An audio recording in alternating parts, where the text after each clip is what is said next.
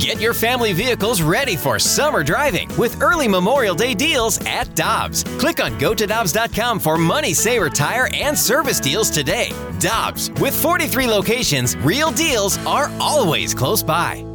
Another day is here, and you're ready for it. What to wear? Check. Breakfast, lunch, and dinner? Check. Planning for what's next and how to save for it? That's where Bank of America can help. For your financial to-dos, Bank of America has experts ready to help get you closer to your goals. Get started at one of our local financial centers or 24/7 in our mobile banking app. Find a location near you at bankofamerica.com/talktous. What would you like the power to do? Mobile banking requires downloading the app and is only available for select devices. Message and data rates may apply. Bank of America N.A., member FDIC. Get ready for winter driving at Dobbs Tire and Auto Centers with super deals on tires, including up to $200 on new Goodyear tires, plus oil changes, brakes, batteries, and more. For value and savings, click on GoToDobbs.com today.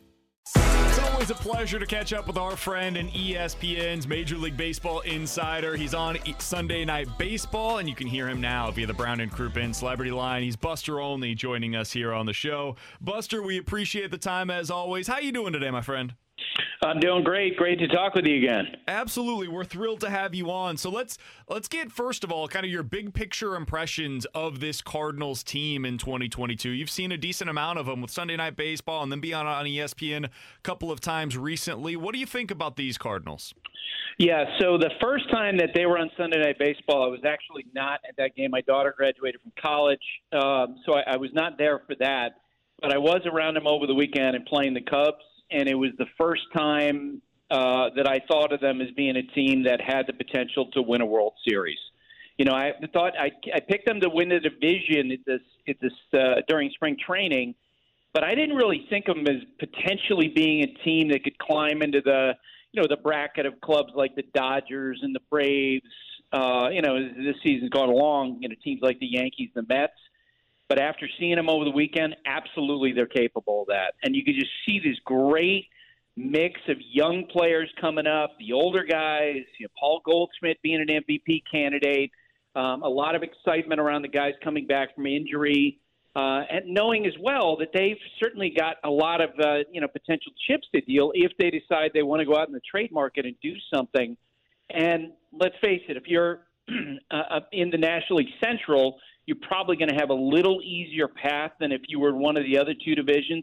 I think it's a really dangerous team as we go through the last two-thirds of the regular season. Well, Buster, we love hearing that. And you mentioned the trade deadline. That's a topic that we've discussed earlier today on our show because, of course, now you're starting to get the way too early trade projections of teams that could be buyers and sellers. Do the Cardinals strike you as a team, Buster, that should be in the market to acquire something at the deadline? I think, and I don't know how you guys feel about this, I think a lot of that's going to depend on what Flaherty is when he comes back. Yep. Right? We don't know exactly, how healthy he's going to be. Is he a guy who's going to come back and be a number one, number two type as he was in the past, or is it going to be something less than that? If he's not that guy, then I think that probably is the thing that you're out in the marketplace looking for. They have so much depth, excuse me, guys, among the position players that they can figure that out. And their bullpen is better and deeper than I think a lot of people expected when the year started. But that rotation around Wainwright, you feel like they're going to need some other high-end guy, in order to help them beat the Dodgers. He beat the Mets, beat the Braves. And, we'll see if Flaherty can be that guy. So that would be my response. But here's the trouble with that. We can, I can be in, loudmouth and say, they need to go out and get a number one or number two type starter. And I was looking at the market actually this morning in relation to the Toronto Blue Jays because they, Hyun-Jin Ryu is probably going to be out. And I was looking at, potential frontline starting pitching. There's not a lot out there. Like you could probably, if the Phillies wind up, slumping again, after firing Joe Girardi, and at some point they might have to make a decision on whether or not to get Bryce Harper surgery. You could probably call them to ask about Zach Wheeler. I don't think they're going to trade him.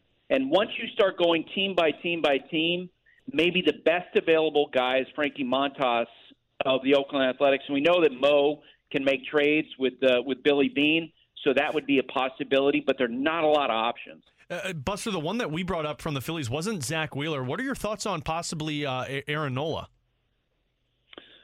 See, I don't, and I'll just give you guys an experience. A couple of years ago, I heard from other teams that their former general manager had spoken with rival clubs during the wintertime and said, hey, by the way, if we were to put Wheeler out there, what sort of conversation could we have? Maybe we'll listen on Wheeler. And I reported that, and John Middleton, their owner, called me and said he wouldn't trade Wheeler for vintage Babe Ruth. Okay? John Middleton was a wrestler in college. He's unbelievably competitive. And the idea that he would trade Aaron Nola with an affordable option for 2023 in Nola's contract, I just don't see it. There might be some teams that would look at the value of a Nola, flipping that a player, a year and a half away from becoming a free agent. And you can make a case that would be the right thing to do. John Middleton, I ain't buying it because he's not trading any one of his pitchers right now for a dead guy is what he told me. Okay, well, that does make sense. You ain't making that trade then. I assumed that they would, when they put together a beer league softball team behind their pitchers, Buster, I just kind of assumed that they didn't view pitching as being as important as the rest of us do. Yeah, that's why when they fired Joe last week, and look, I think Joe's a great guy. I think he's a great baseball guy. He also is known to be tense, and players around that, some of them don't like it. I don't think it matters if you put Tony La Russa, John McGraw, Connie Mack as manager of that team.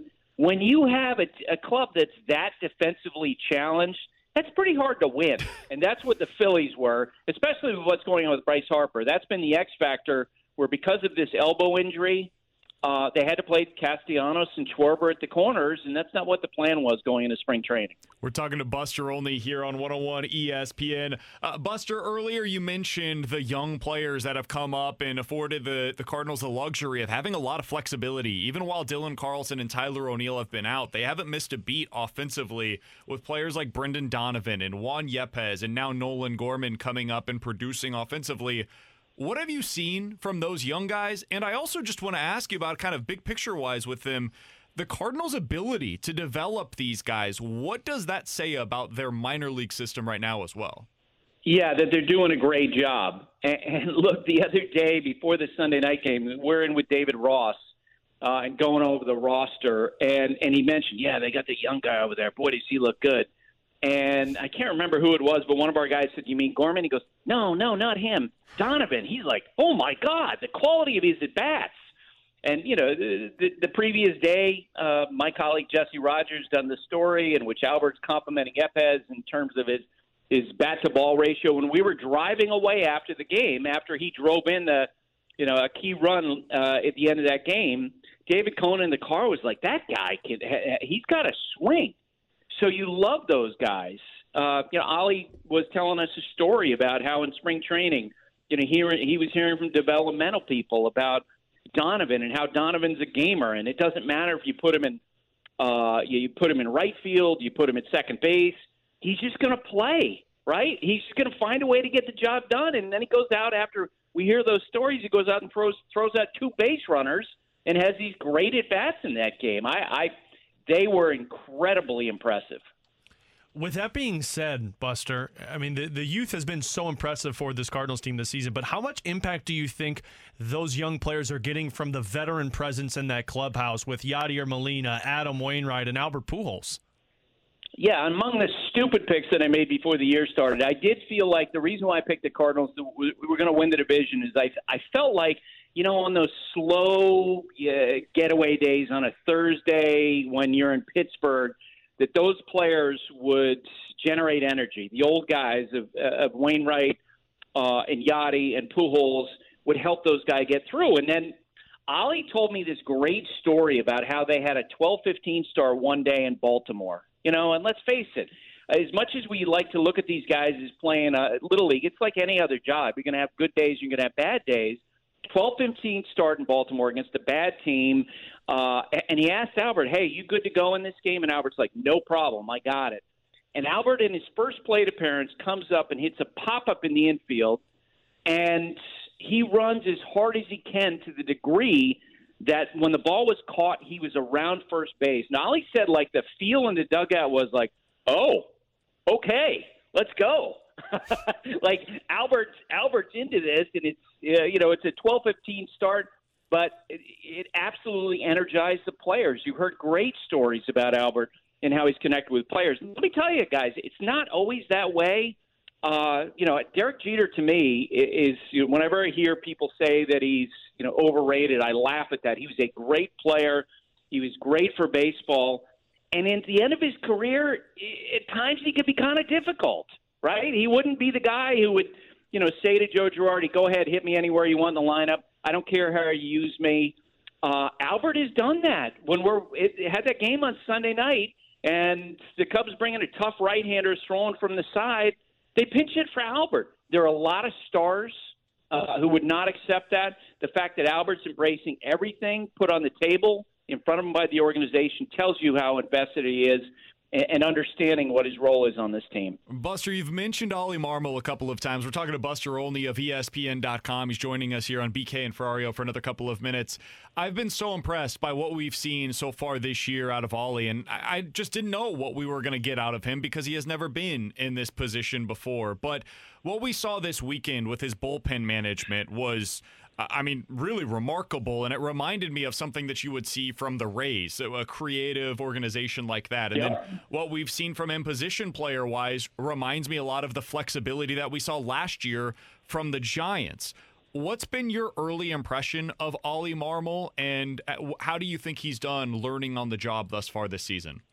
When we were in the car, driving back to the hotel after that game the other night, the conversation in the car was, okay, who does Ollie remind you of as the manager? And for me, it was Alex Cora and Kevin Cash, which is why I was laughing when you mentioned the Rays.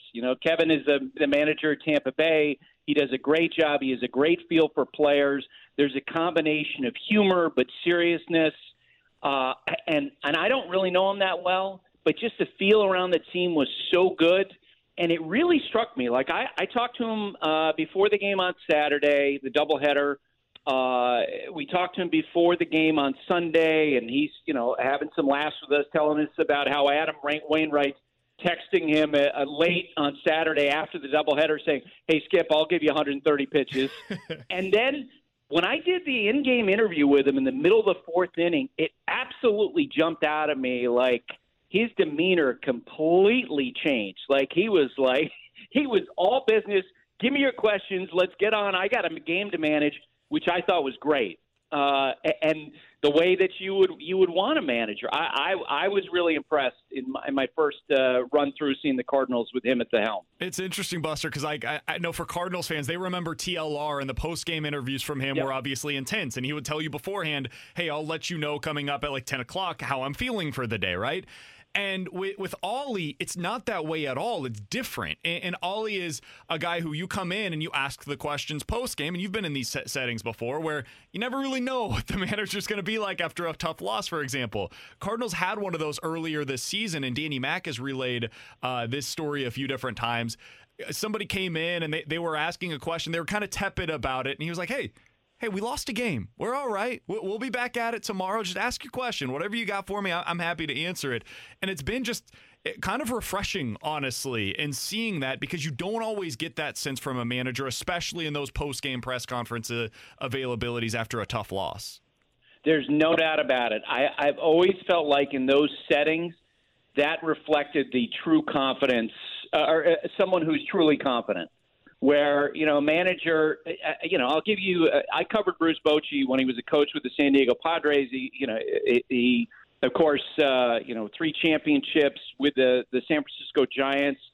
And he was someone, his demeanor never changed when he was asked questions because he knew that he knew more than I did, right? He had the confidence to understand that. And so if I had a stupid question, which is half the time, then he just, moved along and just answered the question as best he could, gave us the information, but he was confident in the fact that he had information, more information than I did or fans did, and he felt like he was going to do what he thought was right. Now, that doesn't mean he always made the right decision. It didn't mean he didn't second-guess himself, but he wasn't threatened by the questions.